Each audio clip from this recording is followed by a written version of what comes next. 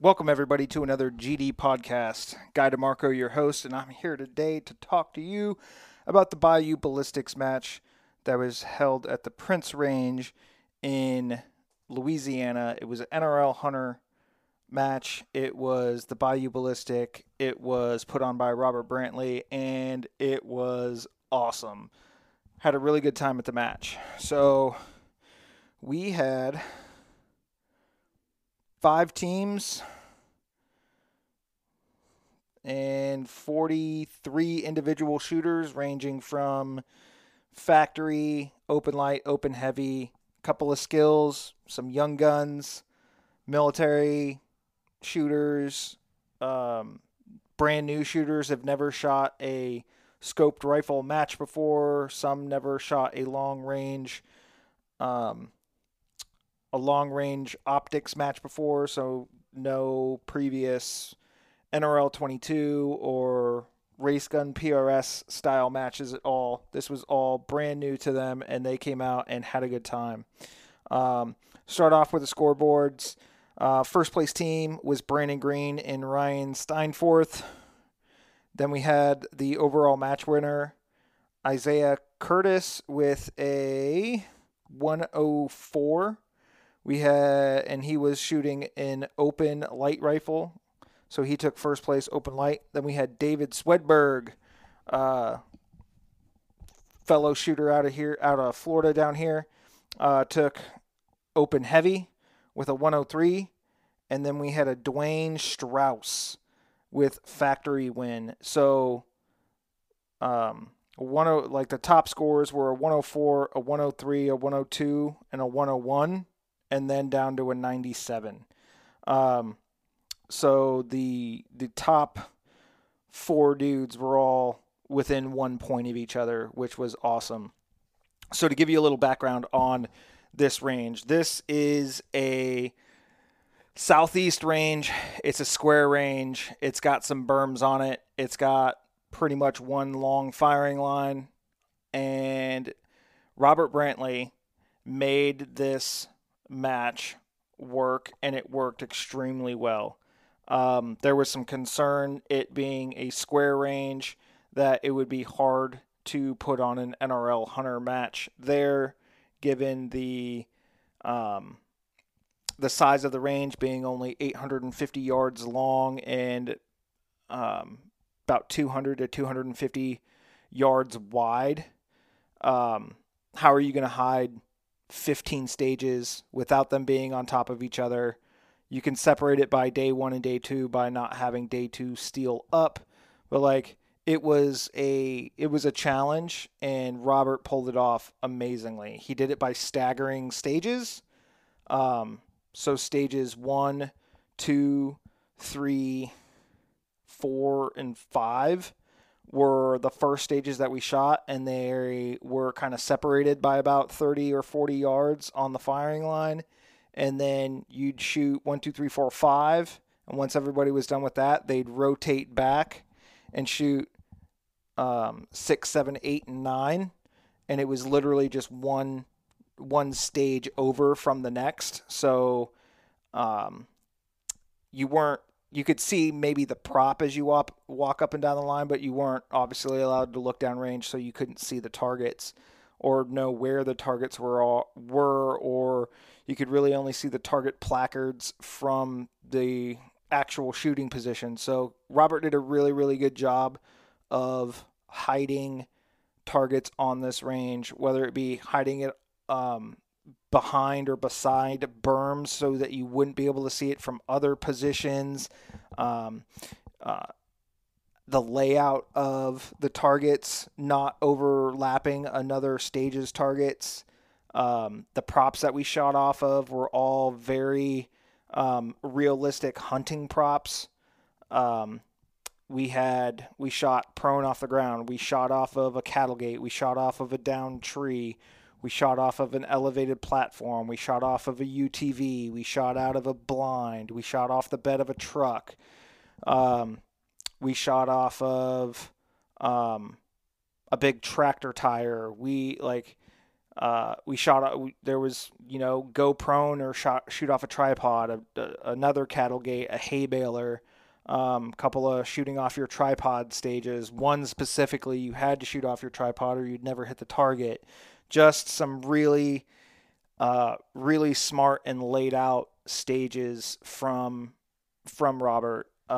This is the first NRL Hunter match that I have ever shot. I have shot a Hunter themed match with the Arena NRL 22X match down at Blakely last June, and it was Hunter themed, but it still wasn't a Hunter match. So finally got to my first Hunter match, and man, like, it's got my hooks in me. It's got its hooks in me. Like, it is such a fun match, and you'll hear in the interviews to come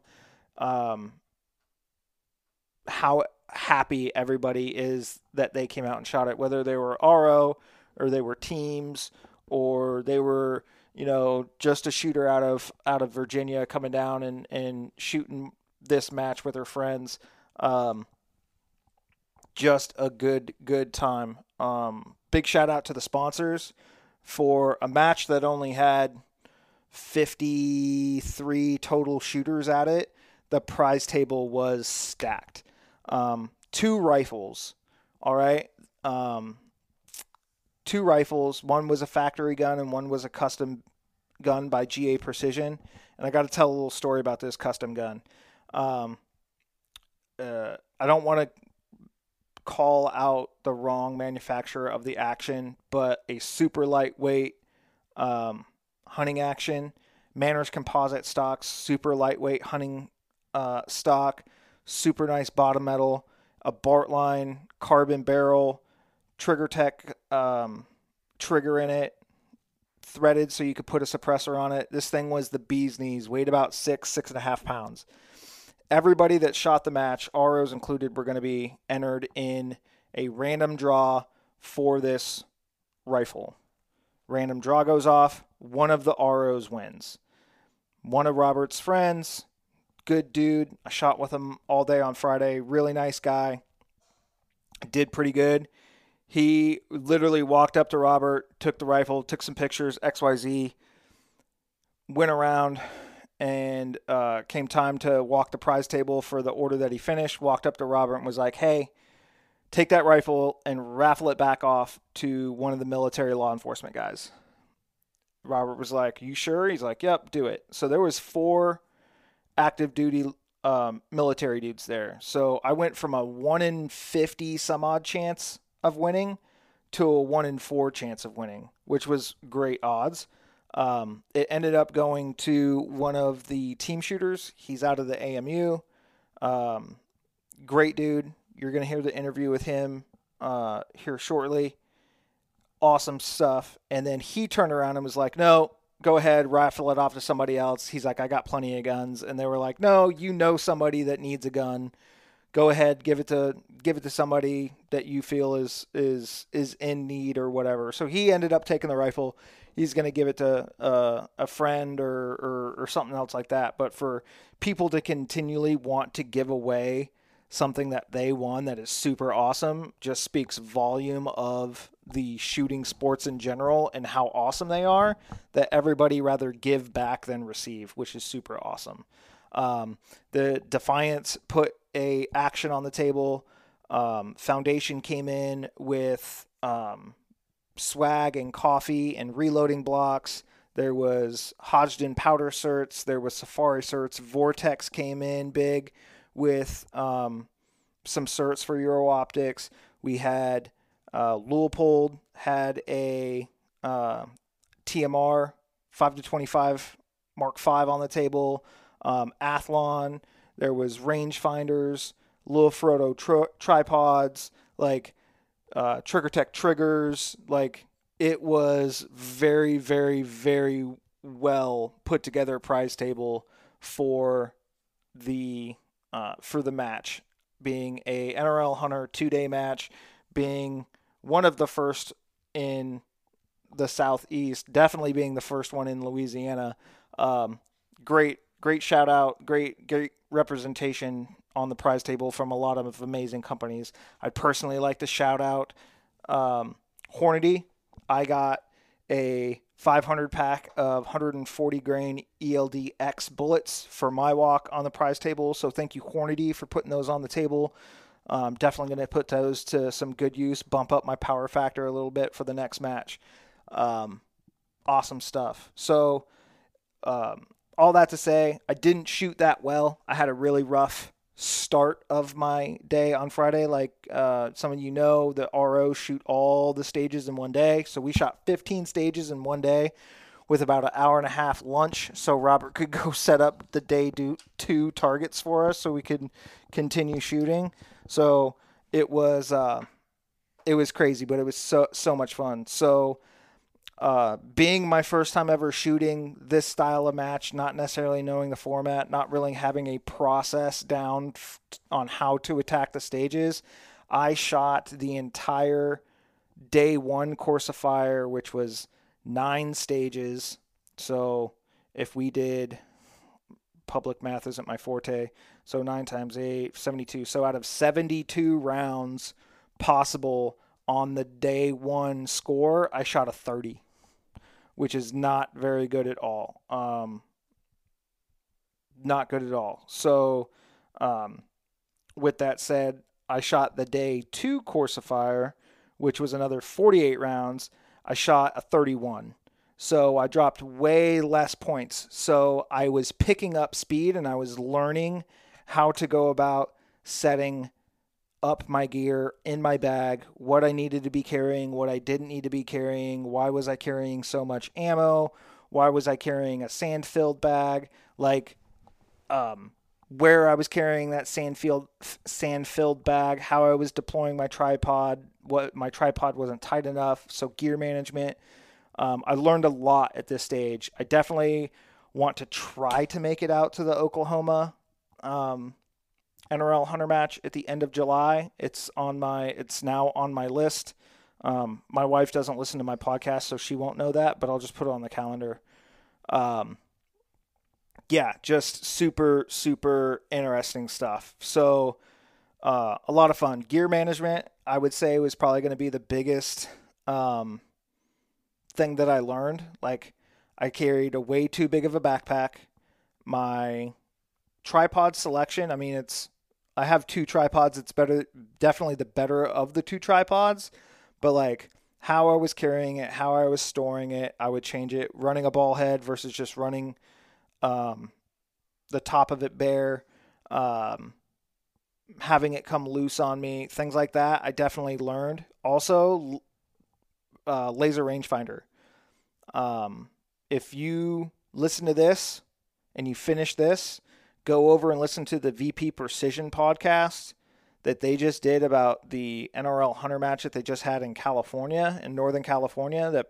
They talk about how to dial in your rangefinder to know exactly where that beam is hitting inside either your circle or your reticle or your dot of your laser rangefinder. Because just because you shoot that laser out and it's in the center of your circle, that doesn't necessarily mean that's where the beam is hitting downrange. You actually have to find and determine where your laser rangefinder is hitting. So they did a really good job about covering that and methods of scanning. So go over there, listen to the VP Precision podcast, and learn a thing or two about laser rangefinders. So definitely a laser rangefinding match and a gear management match. But other than that, I mean, I had a blast. I have literally told everybody that has asked me how my match went that this has probably been my favorite style of match to shoot, even though it's been my first one. I may have a different opinion of that if I go to one of these crazy matches out in Wyoming or something like that, and I have to ruck and camp and sleep and everything else like that. But yeah, super, super great time. I will tell you guys this. I recorded an entire 45-minute episode with Travis Ashita, the man, the myth, the legend behind NRL Hunter stuff. And there's some good info in there about things to come. That's going to be dropping next week, so go ahead and give it a listen. But I'm going to cut this short, and you guys go ahead and listen to all these interviews. Have a good time. If you can think of anything that you need question-wise that I can answer about this match, hit me up and I will try and get the answer for you and then get it relayed back to you so you can have the information. Till next time, guys, shoot straight, reload safely, drink responsibly, enjoy life, and we'll see you at the range. All right, guys, later. Welcome. Sweet. Okay, so I have here with me, as he takes a drink of his water, his name is Travis. Last name is? Dice. Fair enough. All right, so we're going to hit you with the lightning round real quick. Person that you want to train with? Scott Peterson. Okay. What's your favorite range snack? Oh, man. Got to be beef jerky or Copenhagen. You spit or swallow the Copenhagen. You got it? Every now and then. Yeah, okay. Depends on if I'm in the middle of a stage. Okay, hunting or fishing? Hunting. Hunting? What do you hunt? Deer, hogs, squirrels, turkeys, doves. Hobbies other than shooting? Hunting. Hunting? Match gear prep. What's your process? I just really go through my gun, get my gun cleaned up real good, and then go through just making sure that I have all my mags tuned. I don't have any issues with them. Lab radar's working good. Other than that, I don't really prep my gear a whole lot. Okay. Match superstitions.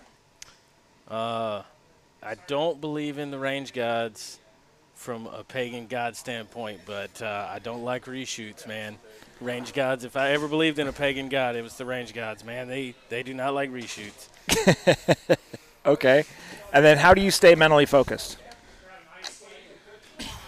Oh, that's a good one. Probably after I bomb a stage, I have to really, really focus on clearing my mind and getting mentally tuned back into shooting the next stage right. Try to get away from people and really just slow down your thoughts and think through the process of how you diagnose a stage and break down what you got to do. Okay. So you're here at Bayou Ballistics, which is an NRL Hunter match, which is precision hunting atmosphere. What brought you out to this match?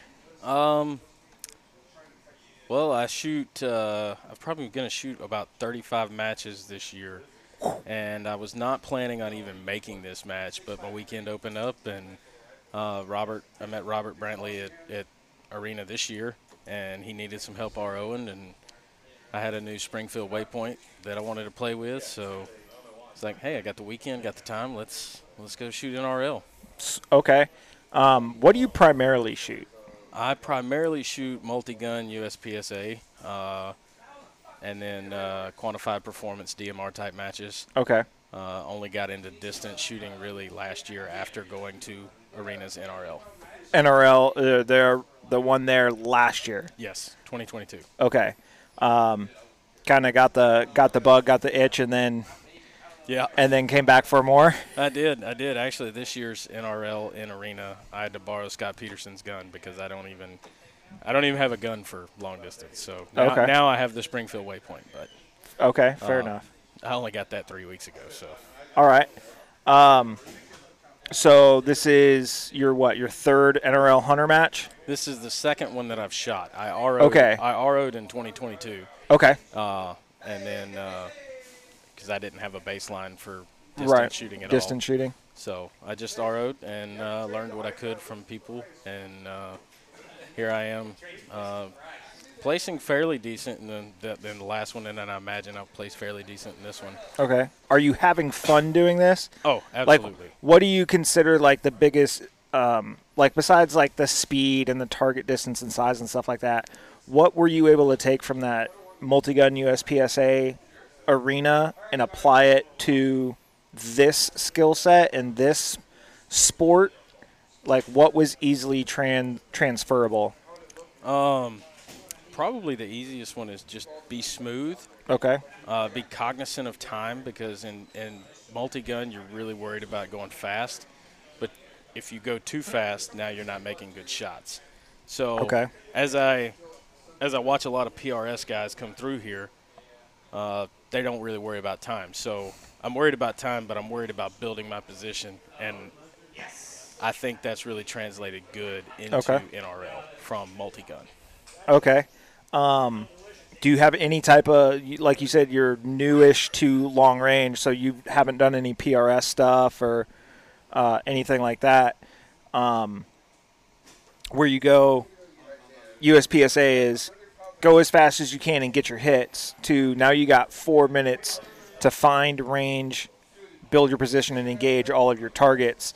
You're saying smooth is the game.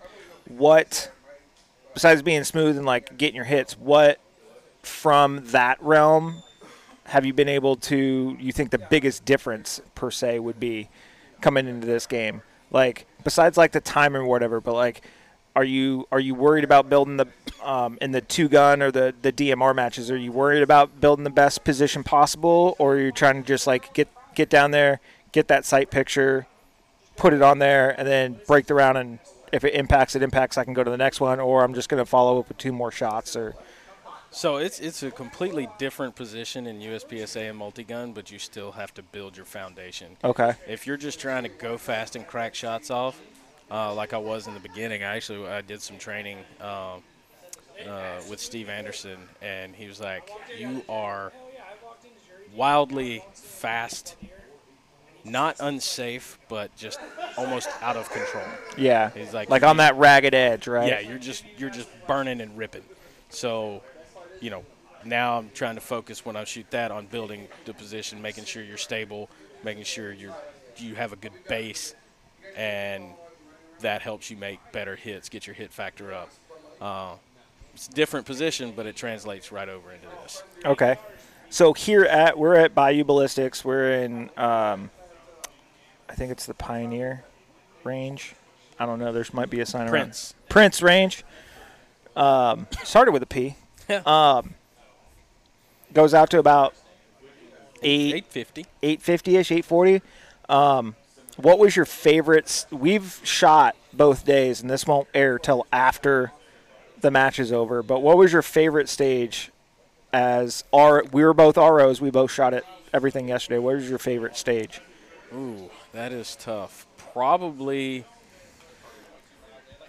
stage 15. Everybody will shoot tomorrow, but it's 4 targets. It's 4 different animal targets. No, that's not 15.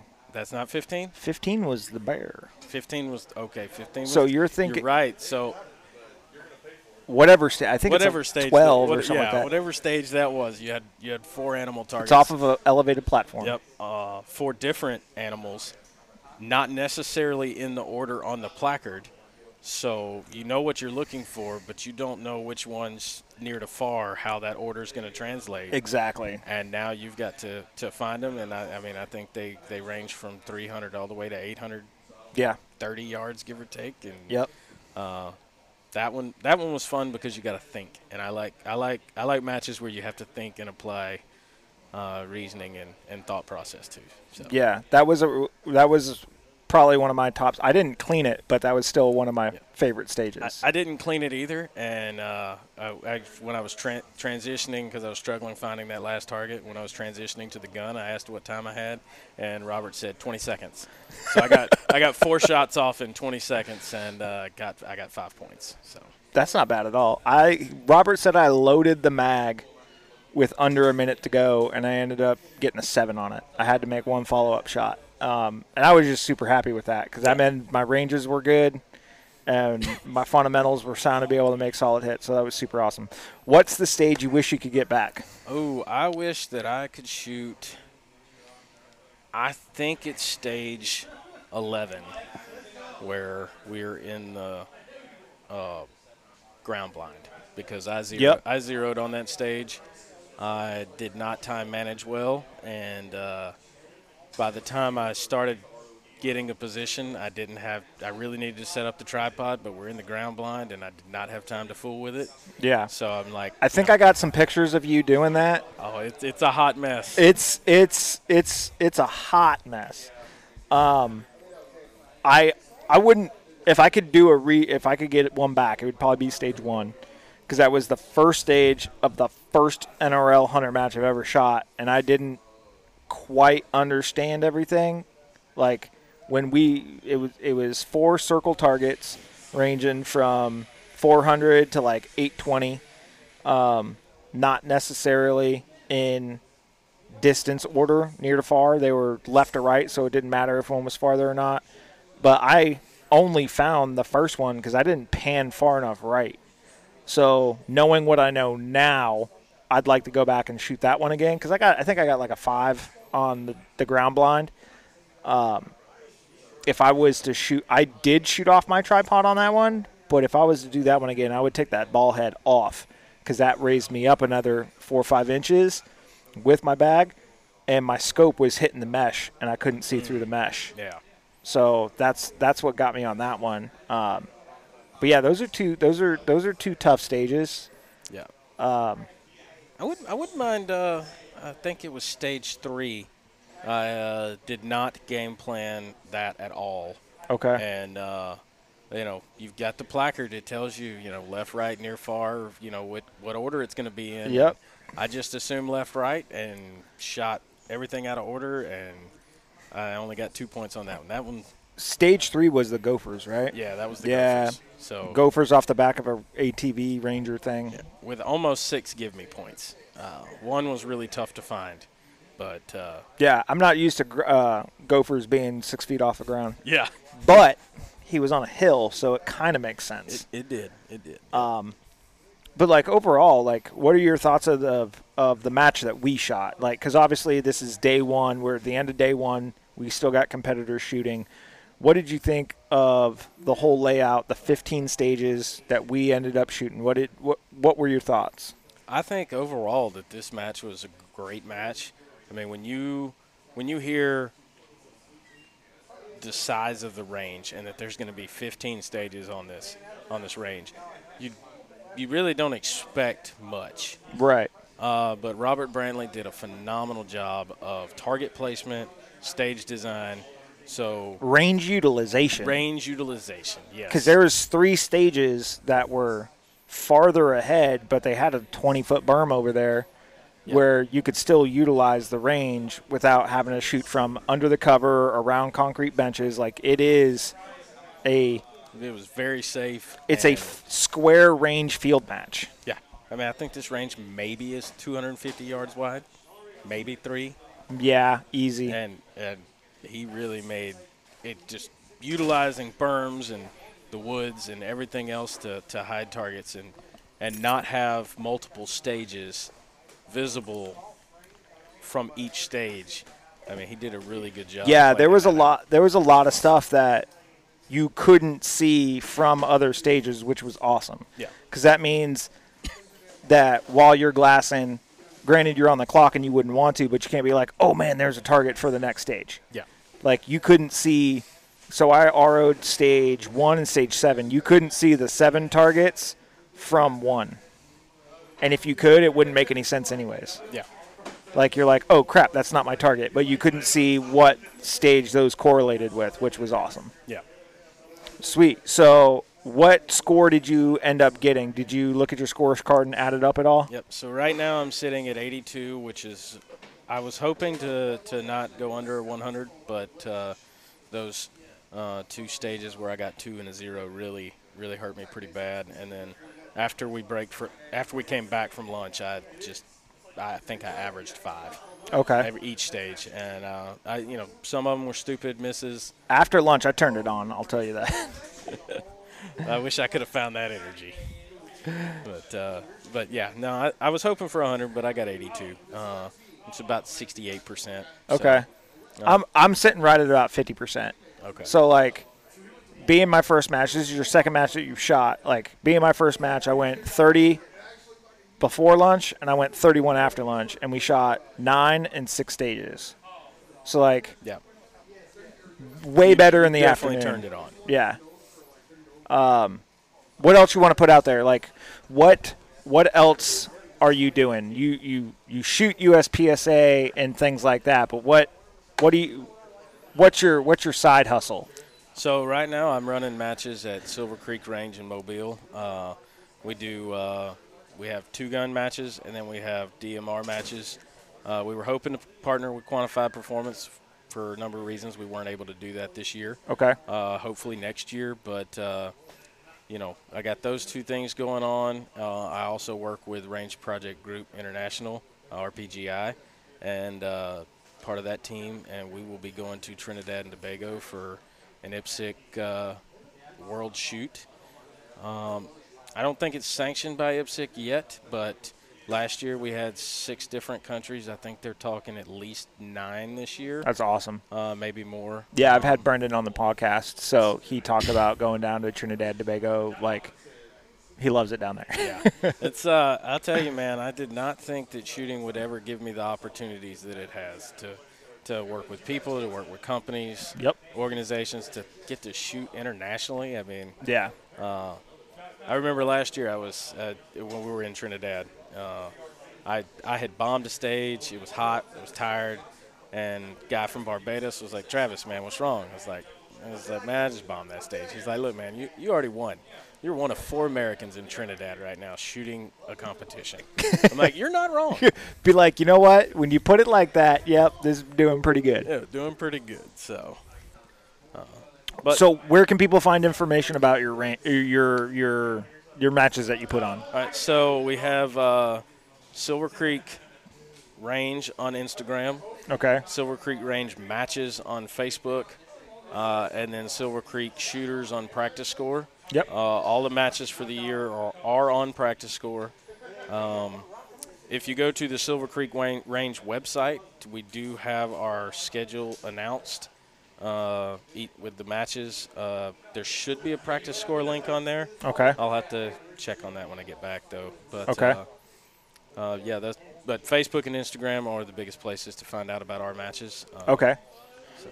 What's somebody gets a wild hair and they want to come up to a DMR match, right? You've got a couple different divisions for DMR, right? Yep. Because DMR is probably going to be closest to my audience, right? So they probably got an AR. They probably got a decent optic on it, right? Variable LVPO, whatever. What do they need to do to show up to a match and, well, they're going to have a good time, but, like, be mildly successful? Like, what would a new shooter showing up to that range, what would they need to show up with to have a successful day? So let's talk about 2 things first, I guess. First being equipment. Realistically, the only thing you need is an AR with a scope that's 0. And you can zero everybody in a rifle game. What I've learned in the short period of doing this is day of the match, day before the match, you 0 that gun. You just even if it's 1 shot, go check your 0. Okay. All right. So you show up with a rifle and really good ammunition. DMR 223 is fine. It's not the best, but it works fine for most stuff. Usually DMR matches are limited to a maximum of 800 yards, give or take. I think we ran at some of the QP, some 850s, give or take. Okay. 77 grains, a little tough to see out at that distance. And a lot of people see that distance and they get, oh, I can't shoot that. Usually it's only 1 or 2 targets. The average target engagement is going to be between probably 2 and 6, 3 and 6. Okay. So, and they're generous size targets. At least, I think we have a minimum of 2 MOA, but most of the time it's at least 4. Okay. So, it's all about Quantified Performance. Their motto is shoot fast, shoot far. Okay. But so you have the gun. You have other things you could use, bipods, bags. But so pretty much everything that somebody that's in the precision world already has. Yes. Okay. Yeah. But even if you got a new shooter, all you need is a gun. 20 round, 30 round 20 mag. round mags are typically good. They get you, like, if you run in a bipod, they don't necessarily hit the ground. Yeah, 30s work, but sometimes 30s get in the way. Right now I've been playing with 20 rounders with 5-round Terran tactical base plates. Okay. They give you a little bit extra, but it's not quite long enough to get in the way. Yeah. So my 47s would probably be a little much. Your 47s would probably be a little much, yeah. Even though you might feel like you need 47. Yeah, you just do a bunch of reloads. It'll be fine. That's right. What's the average round count that somebody would need to show up with? So I always tell people to show up with double what the match states. Okay. My matches generally average 6 stages, 65, 70 rounds, depending on the match. And then, which I just thought about, we were talking about my DMR match, but I also have a bolt gun division. Okay. So we had a lot of people request PRS. I don't have time to run PRS. Nobody else has stepped up. So I'm like, hey, well, at a bolt gun division, yeah, you're not going to be overall winner, but I don't care about overall winner. That's why we have divisions. Yeah. So we have, bolt gun division, and, Scott Peterson came out the first time we did bolt gun division, and I think he placed 3rd overall with a bolt gun. It's Scott freaking Peterson. I know it's Scott Peterson, man, but dude smoked it with that thing. So you could be relatively competitive overall, but, I mean, you have the option, if PRS guy wants to come out and have fun because there's not PRS going on. I really want to come out there with my 223 bolt gun and just do it because why not? Yeah.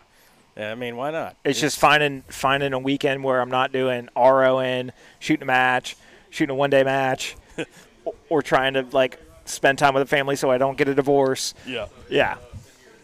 Okay, cool. Any last one-liners you want to throw out there? How can people find you specifically on the Instagrams if they've got questions or anything else like that? So if you're on the Instagram, you can either hit me up at Silver Creek Range, or you can find me on Instagram at Travis Dice. Pretty simple. How do you spell your last name? Dyess. See, there you go, because I would have never figured that out. Yeah. So that's the easiest way to reach out. I run both accounts, so I'll usually pretty responsive. But, one-liners on the way out. Get out and shoot. Invite people to shoot. Just convince new shooters. It's like, hey, man, you're not going to be great. That's okay. Yeah. Come learn something new. Come have fun. Because these are some of the nicest guys, the most helpful people you will ever meet. Yeah, I can't even count how many first-time shooters we have here this weekend. Yeah, I wouldn't even know. I think there's 50-some-odd shooters, and I think there's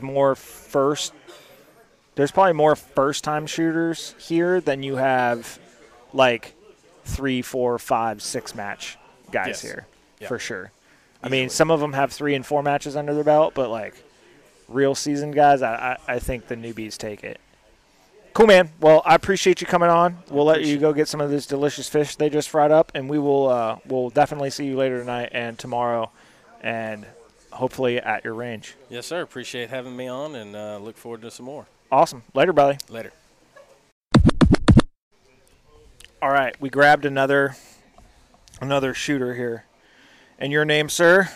Caleb McCready. Caleb McCready. All right, we're going to start off with a lightning round. Mm-hmm. Out of any shooting discipline, who do you want to train with? Just a person who I want to train with? Yes. I think the most fun will probably be Jerry Mitchelluk, a fellow Louisianian. All right. I mean, that's not – how far away does he live from where we're at now? A little over 2.5. He's about 2 for me. Okay, that's not bad. What is your go-to range snack? Range snack. Well, when I shoot at Altus, it's usually the Buc-ee's beaver nuggets. Ooh. I got to pass right by Buc-ee's on the way. I did stop at Buc-ee's, and I did get a pulled pork and a chopped brisket sandwich on the way here. It's always the Buc-ee's beaver nuggets, and then I'll get the Chipotle club sandwich. Okay. That sounds really good. I might grab that on the way back. Hunting or fishing? Hunting. Okay, what do you primarily hunt? Deer and duck. Okay. Hobbies other than shooting? Other than shooting, well, obviously the hunting part. Honestly, I cook a lot. I was cooking in the Marine Corps for 4 years. Okay. And I kind of transferred that to doing it, and now I have to cook all the holiday meals for my family. Yeah, it sucks. See, I didn't know you were in the Marine Corps. Yeah. Mm-hmm. Okay, with that, what's your favorite color crayon? I had to read the colors because I'm colorblind. Okay, fair enough. So the gray one. The green inside joke. It's all of them. It's all the same. Match gear prep. Match. What do you do for your match gear, whether it be, your NRL Hunter rig or your rimfire or whatever gun you're going to a match with, or the gear that you're bringing to a match? What do you do to prep that stuff?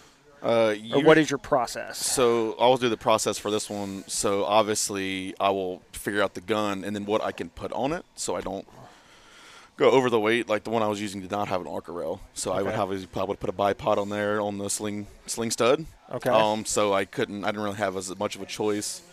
And obviously whatever backpack is most comfortable, because you're only wearing the backpack for 30 seconds maybe at a time. So right. I don't, especially at this range, if it was like going to a bigger match, obviously I'd probably pick a different backpack for hiking or whatnot. But, this range is kind of condensed. Yeah. I mean, it is a square range in the southeast, so but we've made really good utilization out of the Robert's range. been very efficient with this and done an excellent job. But with this match being my first NRL Hunter match, I wanted to be as quick as possible to the gun, so I would have whatever the quickest access. So like something I could pull my bag off real quick, could pull my tripod off my bag real quick, this, that, and the other. That was my thinking. I want to get behind the gun as quick as possible. Okay. What other gear prep did you do? I guess you would say dope and stuff like that. But with me, I ordered a certain type of ammo, and the person I ordered from gave me the incorrect ammo. So I had to use a gun that I graciously was allowed to borrow someone else's gun. So I never even really got to shoot the gun that much. But what I always do when I borrow someone else's gun, I'll be like, hey, can I just mess with the scope a little bit? And they're like, yeah. So I will remount it myself, because most of the time people don't know how to do it. That is true. So I will make sure the scope's mounted 9% of the time and just make sure everything's good to go, this, that, and the other. Okay. What ammo did you order and what ammo did you receive? I was trying to shoot 6.5 Creedmoor. I had a Bergara B14 HMR. Okay. And then I received 6.5 PRC, which I'm not upset about, because the PRC obviously going to be a better power factor and a faster bullet, but it was from a gun where I had a magazine to a BDL gun, so I literally single-loaded every single shot this match. Oh, man. It was pretty rough. Yeah, I saw like you had your little dangler pouch and you had like all your rounds kind of in that. Yeah. And then you kind of just went to having them in your hand. Yeah, it went from the first stage, I loaded the magazine on the clock, and I was like, this is taking way too long, because it's only 8 shots max. So what I would do is I would have it in my pocket, because I didn't read the rules. I will take this. I did not read the rules, but I was assuming that I could load the internal magazine with the bolt back and then go. So I wasn't worried about having a pouch or this, that, and the other. I was like, I'll be fine, this, that, and the other. And that's not in the rules. Not the case. So I did come unprepared for that. Okay. But, most of the time I just had them in my pocket, and I just grabbed them all whenever I got to the round. So if it was like prone, I would just lay him down right next to me and just single feed him like I'm shooting from like I was shooting dope or something. Okay. Any match superstitions that you have?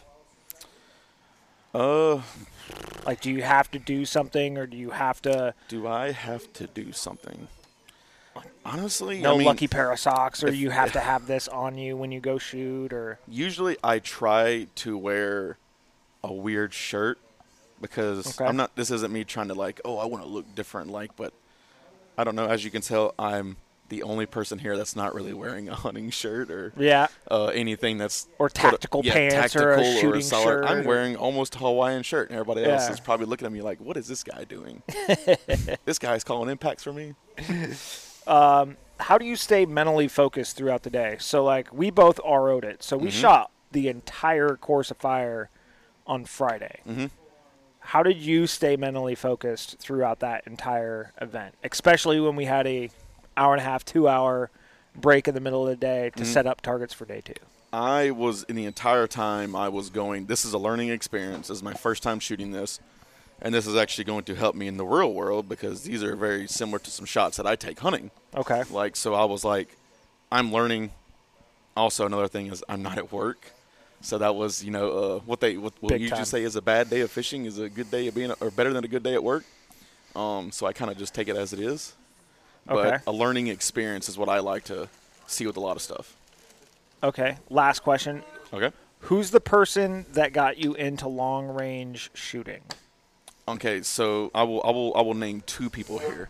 One of them that got me into really long range shooting would be my buddy Hunter Howard. Okay. And obviously we're not going to know who Hunter Howard is. He's not a professional shooter or anything, but I went to gunsmithing school with him. Me Okay. and him were in the same class.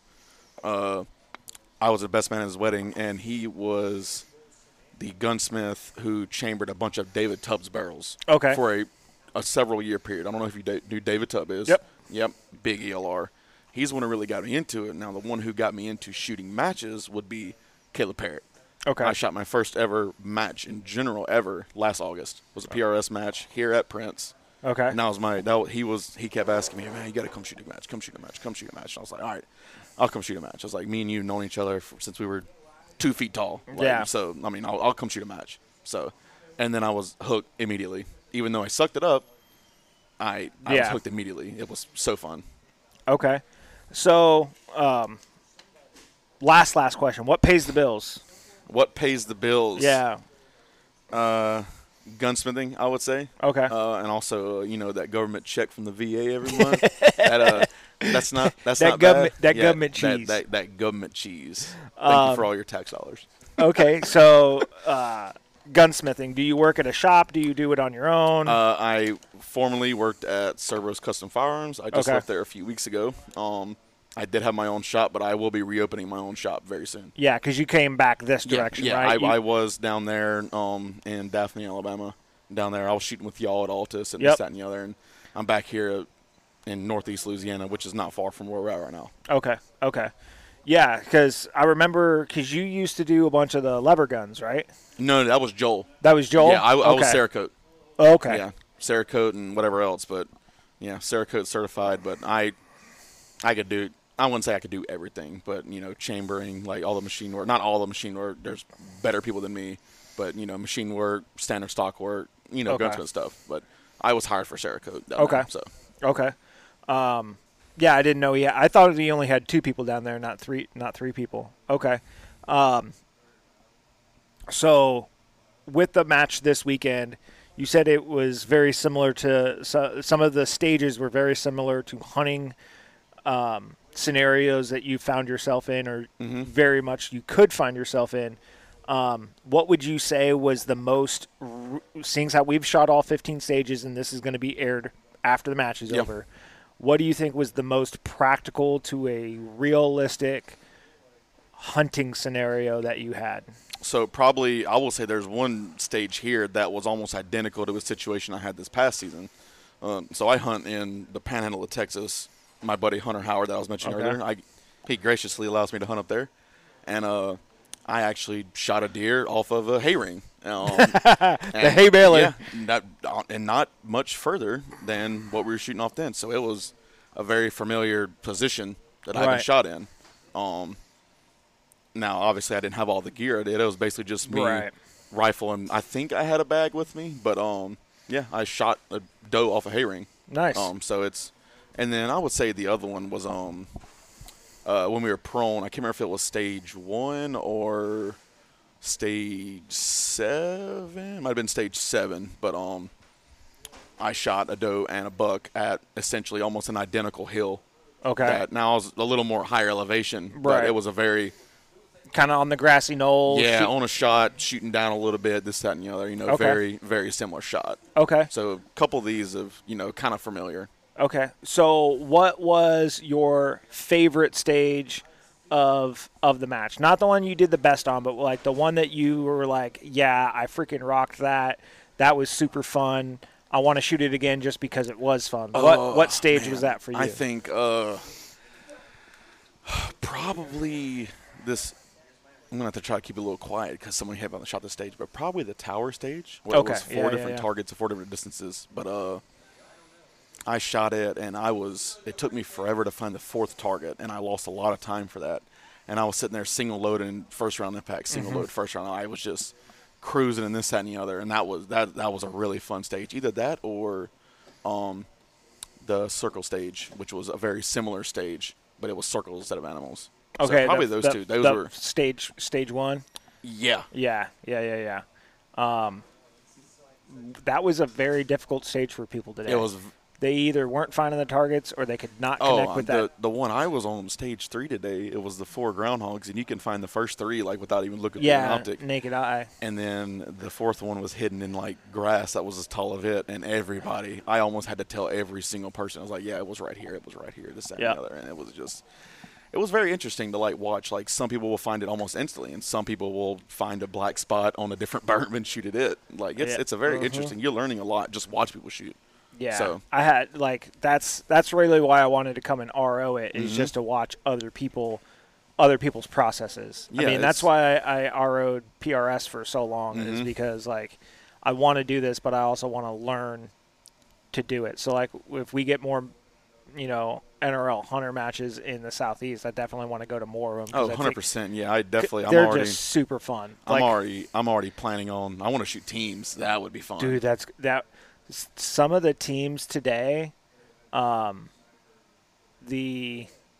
communication is unreal. And the lack of communication is unreal. Yeah, it's already knowing what your partner is going to need before they need it and already setting it up. Like I shot stage. I was RO on 7, 2 cattle gates, within arm's reach of the spray painted dot from ground to infinity up, right? You just had to be within an arm's reach of that. One dude dropped down seat to look if you could get prone. You can't get prone and shoot that first target. Yep. So he spotted all of the shots, found the 2 targets. His partner had moved into position, loaded, got his tripod. The spotter ran around to the second position and put a bag and another tripod there. So all they had to do was pull the gun out, go over, put it there. They never said that. Yeah. That was amazing to watch. I think one of my favorite parts was, like I said, I was on the stage 3 with the 4 groundhogs, and the 4th groundhog was very hard to find. And the first shooter, he shot the first 3 round impacts, great shooter. He was like, we're going to skip this. We're going to skip the 4th one and go to the next shooter. First 3, boom, banged them, all 3 of them, first round impacts. And they started looking for the last one for the second shooter to shoot. And the second shooter's behind the gun, and the spotter found it. And I guess he just estimated the distance and said, hey, hold this, that, and the other. One shot round nailed it. That's just confidence. Awesome. That's confidence in your team. Yeah. That's the cool aspect of it. And there was one team that had exactly identical rifles built, down from the muzzle brakes to the barrel contours, the caliber, the dope was exactly the same, the bipods, everything exactly the same. So when they check dope, it's 1-8, you have dope for both people. Yep. Instead of it makes sense to shoot teams similar caliber, similar speed. So you're shooting no, their guns were exactly. They're treating it as a team and not 2 individuals. Yeah, exactly. Some people, it seems like they're kind of treating it. They're a little bit of communicating. I'm sure some of them are learning it, but some of them are it's 2 individuals shooting and not 1 team. Exactly. And there's 5 teams total, and you can see which ones are cranking it out, which is awesome. What is the stage you wish you could get back this weekend? Probably the diamond stage. Okay.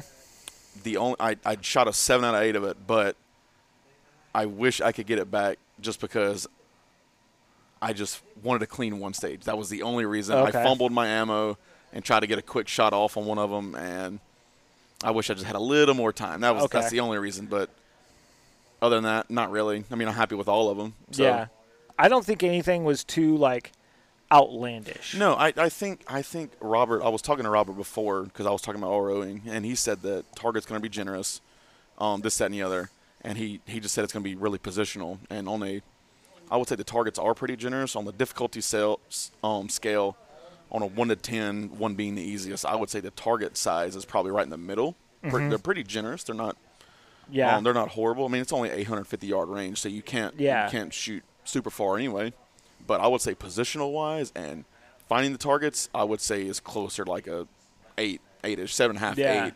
Like, So I was kind of thinking of it this way, like, of all of the stages, like, there's a good mix of positional and prone. mm-hmm.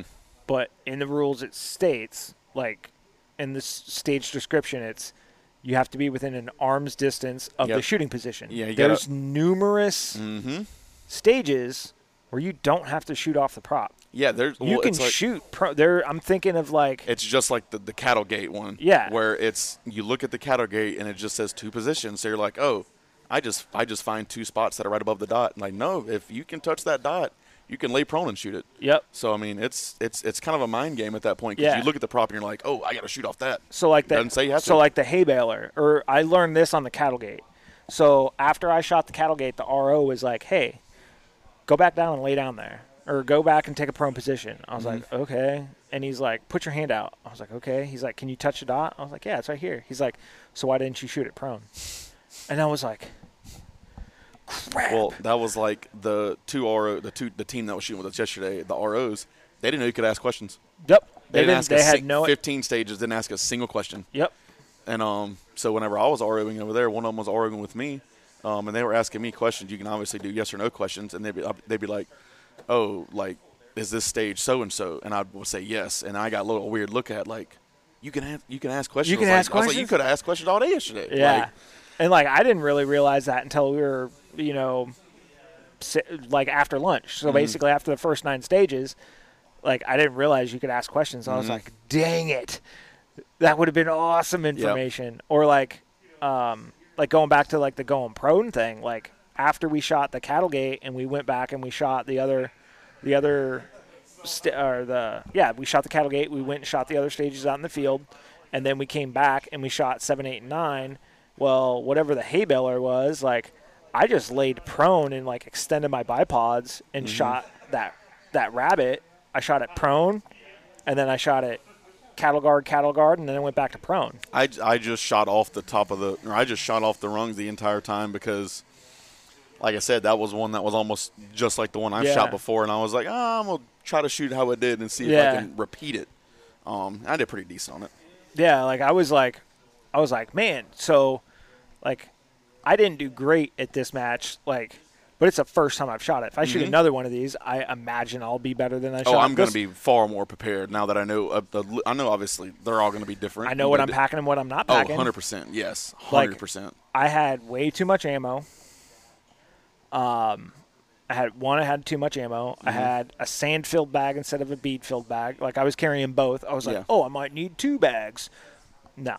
Yeah. 1 bag. You're not going to have time to use 2 usually. Nope, and it's just extra weight. It's an extra 14 pounds. Like, take that out of your bag. Take the extra ammo out of your bag. I want to change my answer on which stage I want to take back. Okay. It's I think it was the circle stage where I first round impact the first 3. I think it was right at 500 for the first 2, and I was like 750 on the third one, right at the back berm. Yep. And then the last one, I was like, I'm about to smoke this thing, just absolutely smoke it. And I lays it, and it says, I think the third one was 700, and 820. Yeah, I shot the range, and it said 750, and I'm like, oh, okay, that looks about right.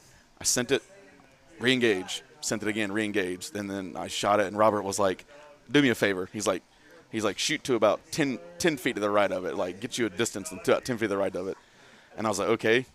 And it said 820, and I was like, are you freaking kidding me? Yep. And then he's like, send another one for fun. He's like, dial it and send another one, and then center punched it. Yep. I was like, are you kidding me? So I RO'd stage 1, the circles today. Not a single person cleaned it. Really? Nobody cleaned it. I think the highest score I got was a 6 because nobody impacted that target. I would say there's a couple gimme stages on this. Yeah. But I mean, to keep it fair, I mean, we got new shooters. Like, there's a lady that had never shot a long range precision rifle match ever. Really? And she's out Hunter for the first one. Yep. Golly. Yeah, it's the lady that's got the.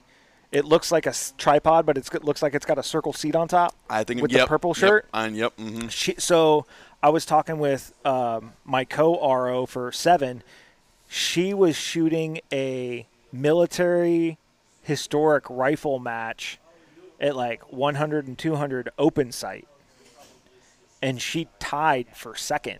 Really? Yeah, and then she came out here, and this is completely foreign to her, brand new, never done anything like this before, and like she's doing good. Yeah, like for like her first match, on a precision rifle, she's running an RPR, probably 6.5 Creedmoor RPR. Yeah.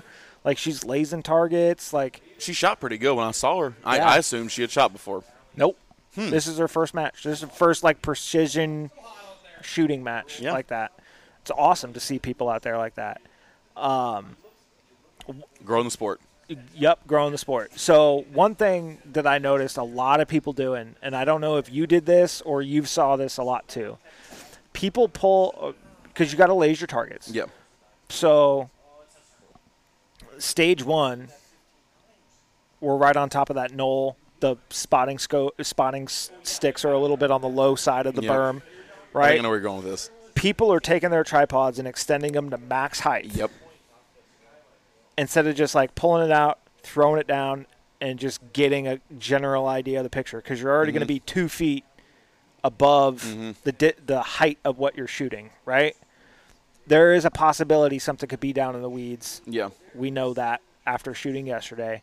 But like when we transitioned over to the hogs, the spotting stick is directly next to another prop, and that prop is a 3-foot diameter log. Yeah. Like throw your bag on the log and just spot right there. Well, that was like they're taking these tripods and extending them 5-6 feet. It's just taking forever to pull them out. I didn't realize till about probably stage 5 or 6 that you didn't have to spot at the spotting flag. Yeah. You can spot wherever you want. It's advantageous at a point to do it because it shows your angle of attack and where the targets are going to be. So I can definitely see the advantage.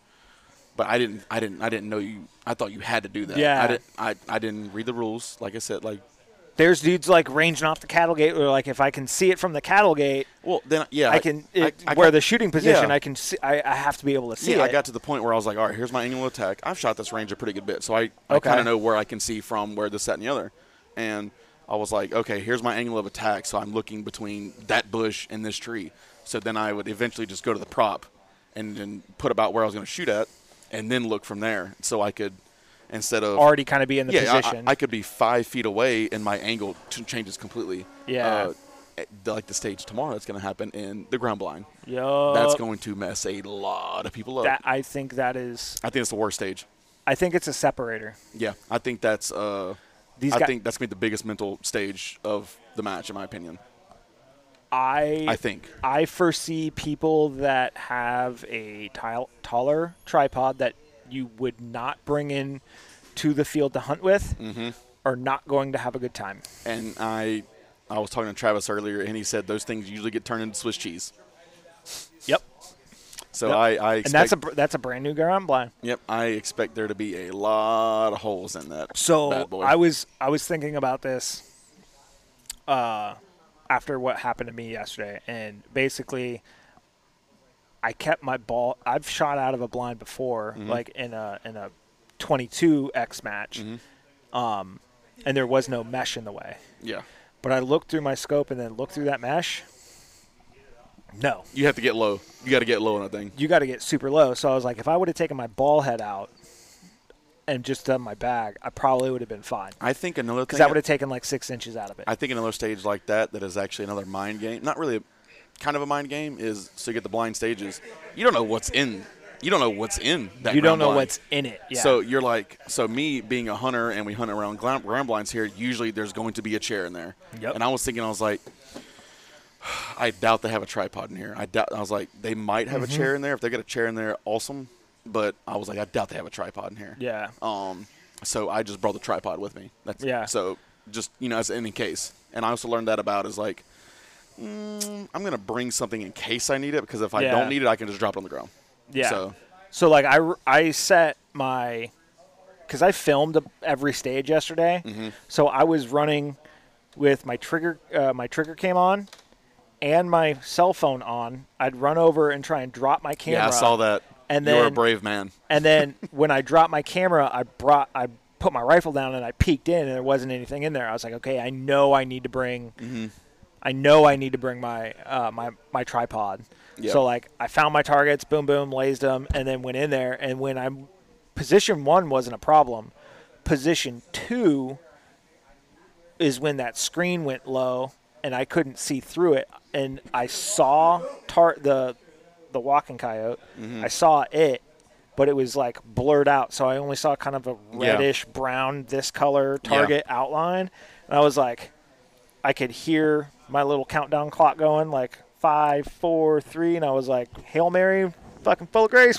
I feel like he's like, you were just in front of it. I was like, I wasn't stable. Yeah. You'll see it in the video. I feel like another one of those on that stage where the spotting kind of throws you off from the shooting position because it's probably a good 10 feet apart. Oh, easy. So your angle changes drastically.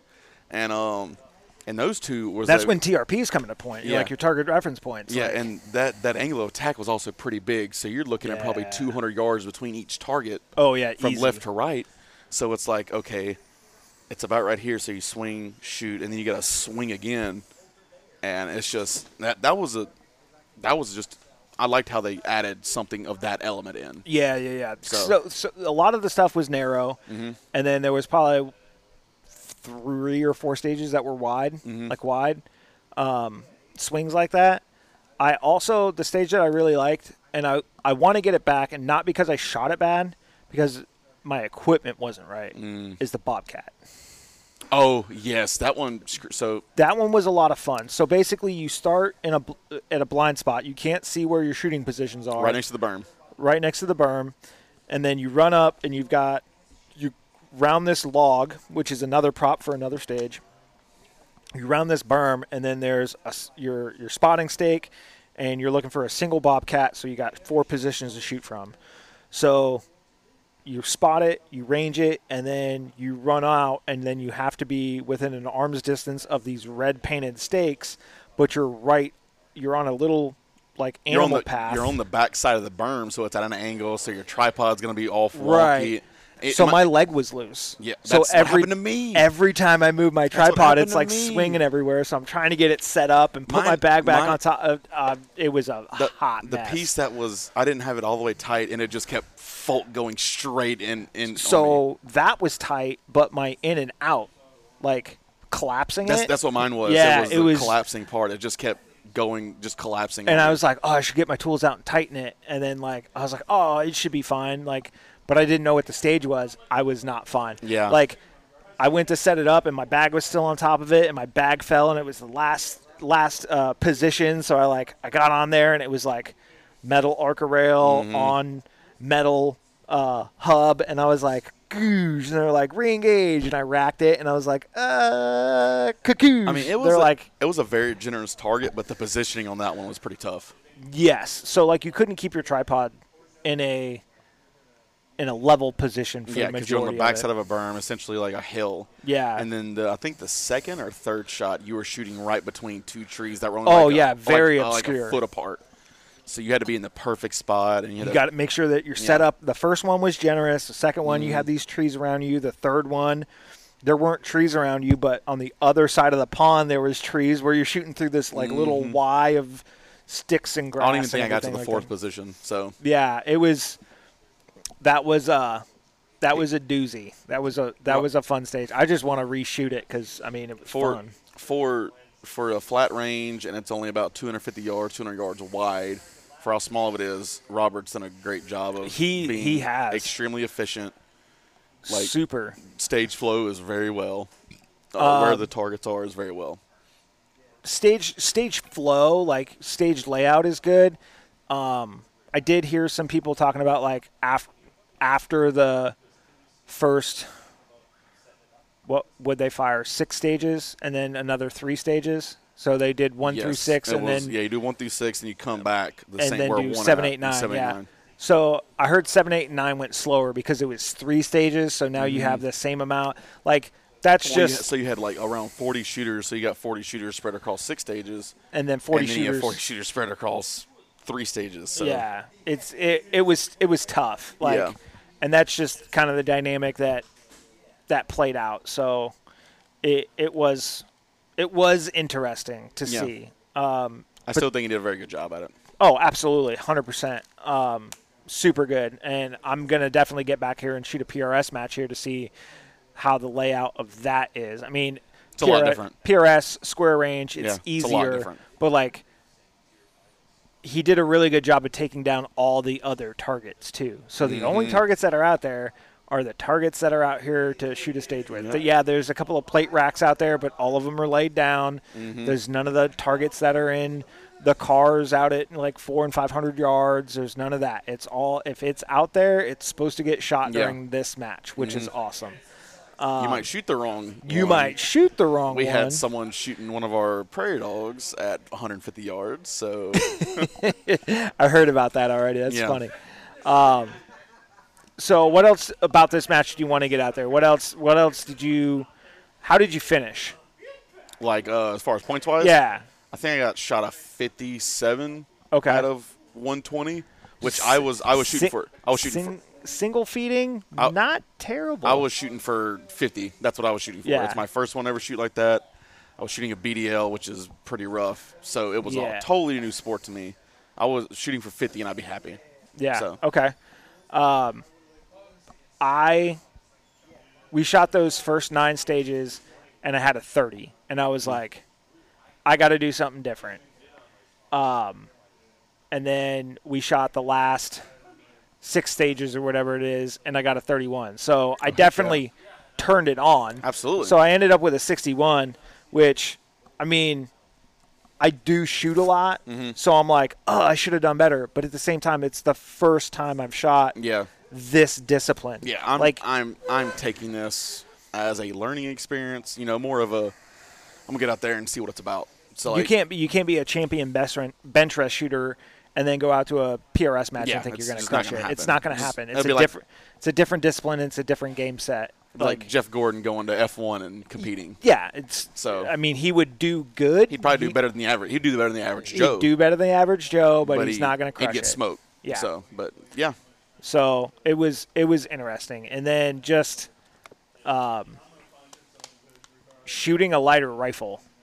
Yeah, that was interesting. That's interesting. It's a lot harder to get stable. I mean, my comp gun is over 20 pounds, and now I'm shooting something that's the gun itself right now weighs under 16 pounds, but I put my trigger cam on it, and it put it right back up there at 16 pounds, right? So, like, I'm right on that raggedy edge of the rules. Like, Travis weighed it. He's like, yep, it's good because it's got the trigger cam on it. I know that thing weighs like 2 pounds. You're fine. So I'm shooting a much lighter gun than I'm used to. It's a heavier recoiling gun than I'm used to. Like, I definitely noticed my recoil management being way different. I would say that's where I think there should have been stage, to me, where it was an offhand stage. Because you're the second person that said that. Your heavier guns are going to give you an advantage, in my opinion, not on like pulling the trigger, being stable, because it's not made that much of a difference, but follow-ups, recoil management, watching your projectile hit where it's going to hit. I think that's a massive advantage. That's why dudes obviously run 25-pound guns at PRS, so they can watch their tracing this, that, and the other. I was running a 10-pound gun that had a can on it. Yeah. So it was. I mean, it wasn't a horrible recoil, but, I mean. It's still a 6.5 PRC. It's a 6.5 PRC, and it was 10 pounds exactly with the can on, so it was stupid light. Yeah. But it was shooting great, though. It was shooting fantastic. You shot in open light, right? Factory. Factory. Okay. So, yeah, that 300 PRC in a 10-pound gun just seems ridiculous. It seems like, why? If I'm taking one shot at a deer, absolutely fine. Like, it's not that big of a deal. But, like, this out here, it definitely challenged. 120 rounds? Yeah. And definitely 8 rounds in a stage or 4 rounds in a stage. Yeah, that's sporty for sure. So, yeah, I've heard the offhand shot. Well, interesting. It would help the lighter guns. It would help, like, so your heavier guns are going to have a better advantage in follow-through shots or seeing your trace, this, that, and the other. But it's like, let's give the lighter guns a little bit heavier because it's going to be a lot easier to shoot a 10-pound gun over a 16-pound gun. Oh yeah, for sure. Just holding it up, and like I was talking to Mr. Reed, and he's like, I've killed more deer offhand, 100%, than I've killed from a rest or shooting sticks or a bag or anything, or deer stand, whatever it may be. He's like, I've killed way more deer offhand. Like, I've watched the NRL Hunter videos and stuff like that. See, I saw dudes so you go up to like the cattle gate. People will have a rear support with a tripod. I have zero things against that, but I'm trying to learn how to be a better hunter as well. Yep. And I'm not going to carry a tripod with me unless I'm just looking for a deer. Glassing. If I'm glassing. Out west. But when I'm up there hunting in Texas, I can see 10, 20 miles on top of certain hills. And if I see a deer, like a couple years ago, there was a deer about 1,500 yards out, and I got within 130 yards, I'm going to kill him. I'm not dragging a tripod 1,400 yards through sage grass. Yeah, I'm not going to carry I'm not going to carry a very large tripod. Yeah. I might carry something that collapses down that weighs maybe a pound. Yeah. And there's tripods out there. If I bring a tripod that far, if I bring gear like that far, it's probably going to, if I have a lot of cover. That's the only reason, because I was crawling through sagebrush at least 1,000 yards through that. It was pretty rough, but like I wanted to treat this match like actually hunting, and that's how I want to treat these matches. This isn't me trying to better boss that and the other. I have nothing against how people shoot the match. It's just I want to use it as a learning. It's still a competition, but it's centered around. At the end of the day, it's still a competition. Practicality. Yeah, but I love hunting, and I want to be the best hunter I can be. Yeah. I'm not going to be the best shooter, but I want to be the best hunter I can be. Yeah. So I want to be as practical as possible when I do it. So that was makes sense. My thinking of it as well. That makes sense. Cool, man. Any last minute things you want to shoot out there? You're probably we're at like 40 minutes now, so you're probably gonna have your own episode. We've been talking like this that long? Yeah, we've been talking for 38 minutes and 20 seconds. I was wondering where Travis was. They're supposed to go home. He's right there. Possibly drink a couple cold ones. Oh, there he is. No, not really. If you're listening to this, go out and shoot. Don't be nervous. I was nervous my first ever match, and been hooked ever since. It's a great community. There's obviously some bad apples out there. Yeah, but naturally. That's any community. If you ever go to a match and it's like, it's my first time shooting, everyone's going to drop everything. Yeah. Borrow my bag. Oh, borrow my tripod. My tripod. You want to use my gun? I've got extra ammo. There was a dude that his gun apparently went down this morning, like a screw back out or something like that. And Tommy, I think his firing pin broke in half. Oh, is that why that guy was shooting Tommy's gun? Yes, and he was on my stage when it happened. He first round impact, the next one, light primer strikes on all the other ones after that. Tommy's like, here's my gun. Take it. You have all the ammo you want. Oh, I didn't. So, yeah. Because I asked Robert to come over. He came over and talked to me. I was like, hey, did something happen with somebody's gun? That's why they were shooting in the pistol bay over here. Yeah, that's what I thought. And he's like, oh, no, a screw backed out, so he fixed it, and he's good to go. I think it was a different guy. Yeah, so it was two. And I was like, dude, I've got my 6.5 in the truck, and I've got I know I've got enough ammo to cover him for the match. Oh, absolutely. Easy. Because I loaded I didn't know how many rounds it was because I didn't have any of the emails or anything like that. So I loaded like 148 rounds. And that was enough. I think it was the most you could shoot was 120. Yeah. And then I had a bunch of extra practice ammo or something like that I loaded up. And then I was like, oh, yeah, I loaded this ammo for my KYL match that I didn't shoot. Here's some of I'm just going to bring everything I got just in case. Oh, yeah, absolutely. It's because, it's guns. Who doesn't like shooting guns? Yeah, that's what you love to see. You just love to see, it's like I said, it's growing the sport, growing the sport. You want more people to do it because the more people that do it, the bigger it gets, the more support it gets, the longer the sport lasts. Yeah. So the only downside to more people shooting is less components. Yeah. And that's just going to drive the manufacturer to make more, to sell more. And that's going to bring new manufacturers. So, new innovation. There you go. Awesome, man. Well, I appreciate your time. Now we have been talking for over 40 minutes. Appreciate your time. Absolutely, and we'll see how we finish tomorrow after all these other guys shoot their last 6 stages. I'll see you tomorrow and then at Altus in 2 weeks. Yeah, we will. We got the finale in 2 weeks. I'll get the finale. Oof, that's going to be a tough one. I gotta edge you out a little bit. I got you by 0.8 of a point. You got me by 0.8? 0.8 of a point right now. Well, I really wanted to make it to last month's match, but I was spending 18 hours in a truck on the way to Virginia. Apparently you didn't miss anything. I don't know. I wasn't there. David wasn't there. You weren't.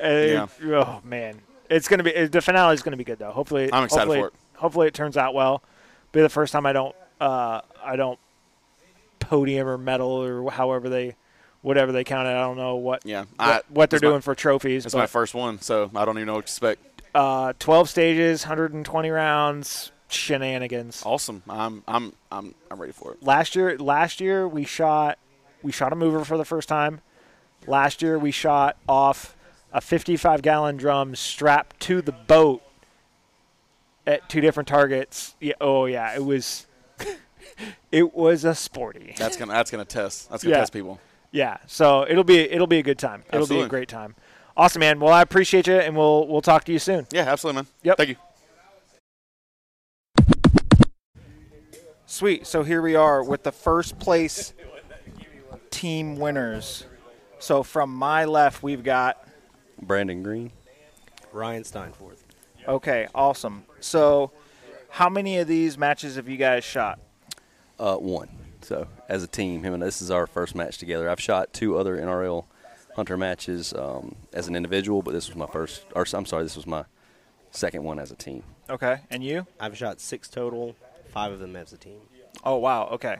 So you've got the shooter, spotter, team experience coming into these. Did you guys have any training or anything like that prior to coming out here? Did you guys have a game plan, talk about it, or anything like that? We did. We had a couple phone calls just discussing, ballistics, what rifles we were shooting, kind of discussing data there, talking our game plan about how we're going to who's going to shoot first and how we're going to communicate, and a little bit about setting up the positions and whatnot. And then we actually got a chance to get together on Thursday for about 3 or 4 hours and work together on a local range down here in Louisiana, which gave us just kind of a confirmation that we were going to be able to work together and how we wanted to kind of communicate there, and it all just really went well. So, okay, what do you think was a contributing factor? Would it say like gear management, like one person like spotting versus 2 people trying to spot? Like, what was your guys' game plan that led to success?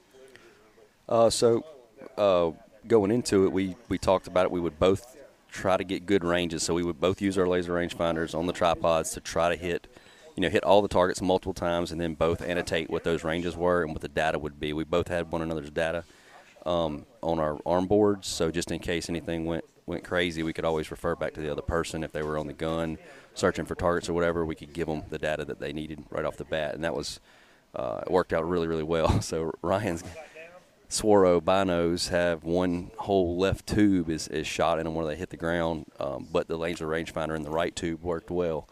I was rocking a monocular all weekend. Okay. And he did great with it. And so once we come off of the glass, as far as ranging wise, we would just feed each other the equipment as we moved. If he needed his tripod brought in for rear or whatever, I was there to hand it to him. And as soon as he cleared his rifle, he did the same thing for me, and we just worked our way through each stage that way, handing each other gear, whatever. If something fell, hit the ground, whatever, we had somebody right there to snatch it up for you, so it worked out really, really well. Okay, and what was your favorite stage of the match? Favorite stage?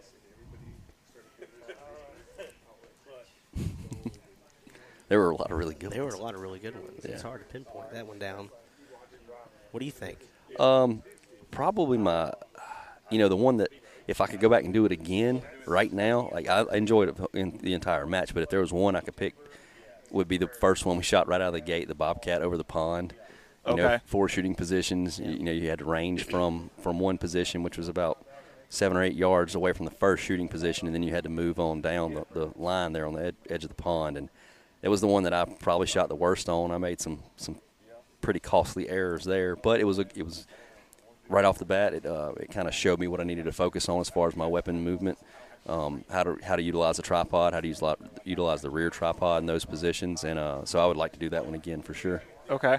I think the one yesterday, I think it was 2 starting from the left over there, shooting off of the 4 rocks. Yeah. Mm-hmm. Shooting that 10-inch gong out of the deer. Yeah, the heart of the deer. Yeah. That's pretty good. I like that one. Okay, so which stage just went terribly bad, and you want to go home and practice that one? For me, it was the Bobcat. It was the most fun and the one you want to get back? Okay. That was the one I want to do again. Yeah. So The ones that we really, I guess, struggled on was just acquiring proper ranges. Okay. That first stage that we shot with you, the circles, neither one of us got the correct range on the far targets there. Okay. And, can't hit what you don't have the right range for. So Yep. Okay. That was unfortunate. yeah, Robert did a really good job of sticking those targets in a position to where it looked like you were it looked pretty straightforward, looked pretty easy to handle, and then he threw you for a loop right there Sure. at the end, and that made it interesting for sure. Right. Okay. We knew right then and there that the key to this game for this match was acquiring the proper range, getting high on your tripod, and ensuring, verifying between each other that we had the right range and confirming that, like, okay, this is what we're going to go with for a range for that target. Okay. What are you saying to the individual hunter shooter to get them to come shoot as a team with one of their buddies? Like, what information are you putting out there to them, being like, hey, just come and do it, or like find somebody that you got good communication with, or like Communication's key. You could, Okay. you could take two great shooters, I think, that don't communicate well. I've been in that situation before, and if you can't communicate well, you're probably not gonna do well. Okay. So communication, I think, is number one. Practicing gear management, maybe manipulating your tripod to certain shooting heights and how you potentially want to shoot certain stages, and find something common between the two of you that you both can do well. It's going to save you a lot of time. okay. Yeah, and as far as to get them out here doing it, if you've got a group of guys that have dabbled in the competitive arena with the marksmanship stuff, if they're hunters at all, or if they're if there's a chance that they might go on a trip together or whatever, this is the perfect proving ground to save your X amount of dollar hunting trip. Come out here, shoot a couple of these matches, across the coast or across the U.S. there, and you get a vast amount of experience on how to use your gear, how to talk to one another, how to manage time and stress and all that stuff. And it would make, like, if I had a hunt coming up where I was going to travel, this would be probably like one of my very top things I would want to do in order to prepare for that. 100%. Okay. So, did any of these stages present a realistic hunting scenario that you've run across, like, in your years of hunting? And what was that stage? I mean, hell, shooting across the bobcat across the pond, shooting in between. There was a lot of brush there. You had to figure out, what you could have stood there, on a tall tripod and shot some of them, but then you had to immediately collapse it down and figure out which position you were going to run because of the high reeds around the pond, and lazing, trying to get a good hit on or a good laze on a target that's out there that's, slightly deflated or without a hard target around it for a known point. So, I mean, actually, all of them. There's something realistic about every stage we shot. There was something realistic about it for Absolutely. sure. That's Awesome. Yeah. So Okay. it's definitely one of those things where I would encourage people to come out here and try this. And even like we talked to a lot of people this weekend. This was their first time out, and yeah, I mean, it was absolutely awesome to see that and to go through there after they shot a stage or two, and we kind of caught up later on in the day, seeing what they had what they struggled with versus what they brought away from that stage, and then kind of talking to them about how we did it, and hopefully they could take that forward, take that little bit of information forward and utilize it. So Awesome. So, coming out here and shooting this match, getting the newer shooters involved, it's everything's supposed to be blind, but did you guys do any coaching to some of those newer shooters once they had finished the stage, and like you guys are kind of traveling in that squad, be like, hey, how'd you do? Like, we watched you shoot after you guys shot the stage, and you like watched somebody, like, were you given the feedback or anything like that? Is that allowed in the Hunter series? Or well, at the end of the day, after all the shooting done, the stages are taken out, so there's no chance that somebody's going to shoot them again. We have talked to people just mainly about gear management, about how to keep their stuff together. If you talk to a guy after stage, he's like, man, I got tied up in my tripod, or I got tied up in my rucksack, or this piece of kit got hung in this piece of kit, and it took me 3 minutes of my time to get all that sorted out. So we, kind of at the end of the day, talk to them about how we manage gear, where you clip your tripod to your ruck, where your binos go, and making sure that they have a game plan for it, all that stuff that they do the same way every time to keep them from getting tied up in it. And I think that probably just that in itself goes a long way, because the gear management of this game is very, very important. Everybody has an accurate rifle and good data normally. It's how they utilize all the extra stuff that they carry or not utilize it that makes the difference. Okay. We're reaching that time limit. So what's the one last shout out you guys want to give about the range? Whether good, bad, come out, like new shooter. What's the key takeaway for this weekend for you guys? Absolutely. I think Robert put on a great match. He did so much with this range, a square range. The targets at times were much more difficult than I was going to think they were going to be defined. And throw that with the way that he was able to hide them, kind of between berms and whatnot. You really had to focus on, even the ones that you could find quickly, you had to really focus on acquiring a proper range. So it was more difficult than I thought it was going to be, and it was absolutely fantastic. Yeah, he did a great job with the range. And anybody in the local area down here, or in North Louisiana, or the surrounding states, I would say any chance they could get to come out here and shoot experience one of these matches, even if you just come watch for an afternoon, watch how it's run, you will talk to somebody and you will learn something. You'll pick something up from it, and that'll put you on the path to come out here and be successful. So I would say, at any chance, come out and at least watch one. If not, come out and give it a run for yourself. And all you need is your hunting rifle, really. And, you need some ammo, and you can get at it, So Sweet.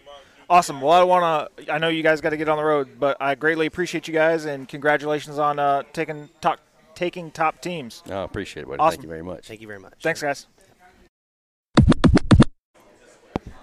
All right, folks, here we are with Mr. Robert Brantley, King of 2 Mile, and the match director for Bayou Ballistics NRL Hunter match. How you doing, Robert? Good, man. Thanks for coming out. So, how was it? What'd you think? How was running a match here at the range here in Louisiana? It was a challenge. It was fun. I'm more concerned with the opinion of the others than me. But I think overall it was accepted and fun, and we worked with what we had and had a good time and ate good. And That we did. We ate good. I think that overall it went well for what we had to work with. Okay. How many stages did you have at this match? 15 stages. We ran 9 of them on day 1 and 6 on day 2. Okay, and it's day 2, and we're finishing up at about 11:30 in the morning. It was finishing lunch. Finishing lunch at 11:30. So pushing 15 stages with the 9 yesterday. Got done in a decent hour. Had dinner, big old catfish fry, and then shot those 6 stages a day. Couldn't ask for better weather. Yep. Today and yesterday. A little windier today, but nice and sunny and cool weather. What do you think? Have you been to other hunter matches? Yeah, I think I've shot 5. Okay. So what would you rate the difficulty of this match against those? And I'm not talking like the carrying all your weight or hiking from stage to stage, but like difficulty of your course of fire. I did some definite rangefinder challenges. Yes. Force you to be on the ball for your game, your rangefinder. I did. So that was one of the bigger difficulty hurdles, let's say. Okay. To cross. Wouldn't you agree? I would. I did stage 1, and those circles, a lot of people were misranging that third circle that was back behind a 750 berm. Yep. But on a different berm, so there was a lot to range. But if you didn't know how to play like on something like that, I might would have rolled my focus and seen like how much depth of field I might have. Yep. To see like if that thing's lying to me or not, because it could be deceiving. And I only try to do a few shots that way, not stages, but a few shots. So I think I had 3 targets total that was on the difficult level to find. I didn't want a bunch of that. Right. I didn't want it to become a binocular match. I wanted it to be a rangefinder and rifle match. Yeah. And try to give stable positions to everything. And I try to be appropriate to, the target size, distance, relationship to the prop. For sure. And so definitely some lessons learned and some things I could have done a little bit better. But overall, everything was hit multiple times by lots of people. Yes. So I don't think there was a single stage that nobody cleaned or anything else like that. I think everything was cleanable. I think it was being, comfortable with your gear management, all stages time were management. cleaned. Yeah. I don't think anything was like crazy out there. 4/10 was the smallest target size I had. I milled everything before we started, and 4 to 6/10 was your average size. And obviously we're talking about a majority of animals, so animals generally are not as tall as they are wide. Right. So a lot of wind forgiveness, but your data better be on because you only have 2/10 high or low to play with. So that was it, and tried to keep everything in ethical hunting ranges. Right, so yeah, I think our farthest shot was 820 or something like that. 820, and there was only there was 4 targets past 600. 450 to 500 was your average, somewhere in there. So there was a couple of closer shots too. Yep, several 2 to 400 shots. Yeah, 400 yards and in. What?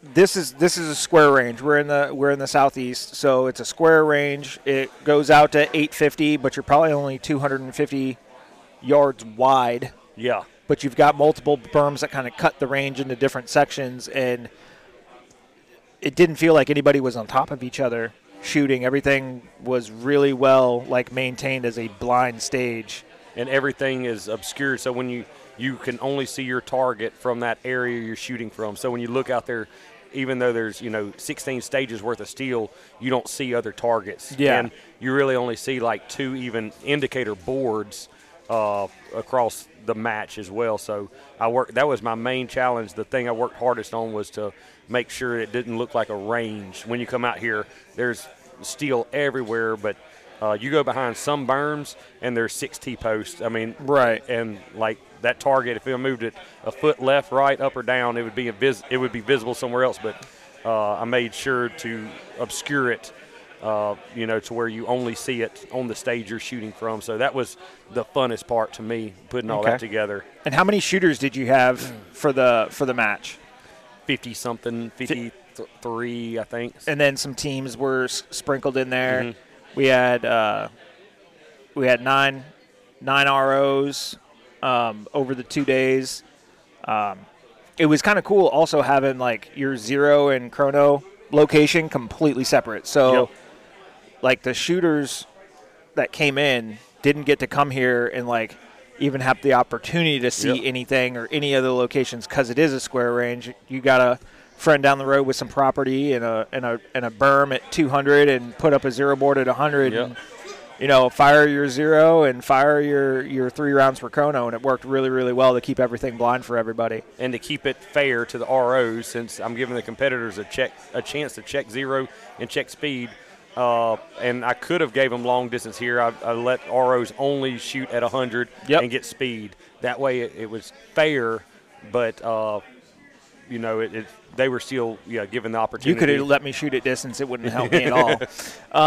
No, but it did real good working out that way. So, are you thinking about trying to run another one of these next season here? I'd love to. I don't know if we'll do it here. I might have some other properties in store and some pretty cool ones, but it did work here, so it was kind of cool. And I think people might have enjoyed the vibe of kind of getting to hang out and talk and not being far. And we got to give some props, too, to the people. 3 or 4 big motorholes came in. Oh, yeah. And I put them right on the shooting line. So we got some good you could obscurity. see nothing. You're sitting in the holding area and you're looking at the side of a 40-foot, motor carriage RV. It was awesome. Okay. Cool. Well, we'll wrap this up. We're about to post scores to practice score or do arbitration or something like that. But I super appreciate you letting me come out here and help you out in the RO and put me up at the deer camp and let me shoot this. It was a lot of fun. It was my first hunter match, so it was a lot of fun. I want to shoot a couple more of these when they come near us. You're welcome anytime, man. Awesome. Appreciate it. Thanks, brother. Thanks, guy.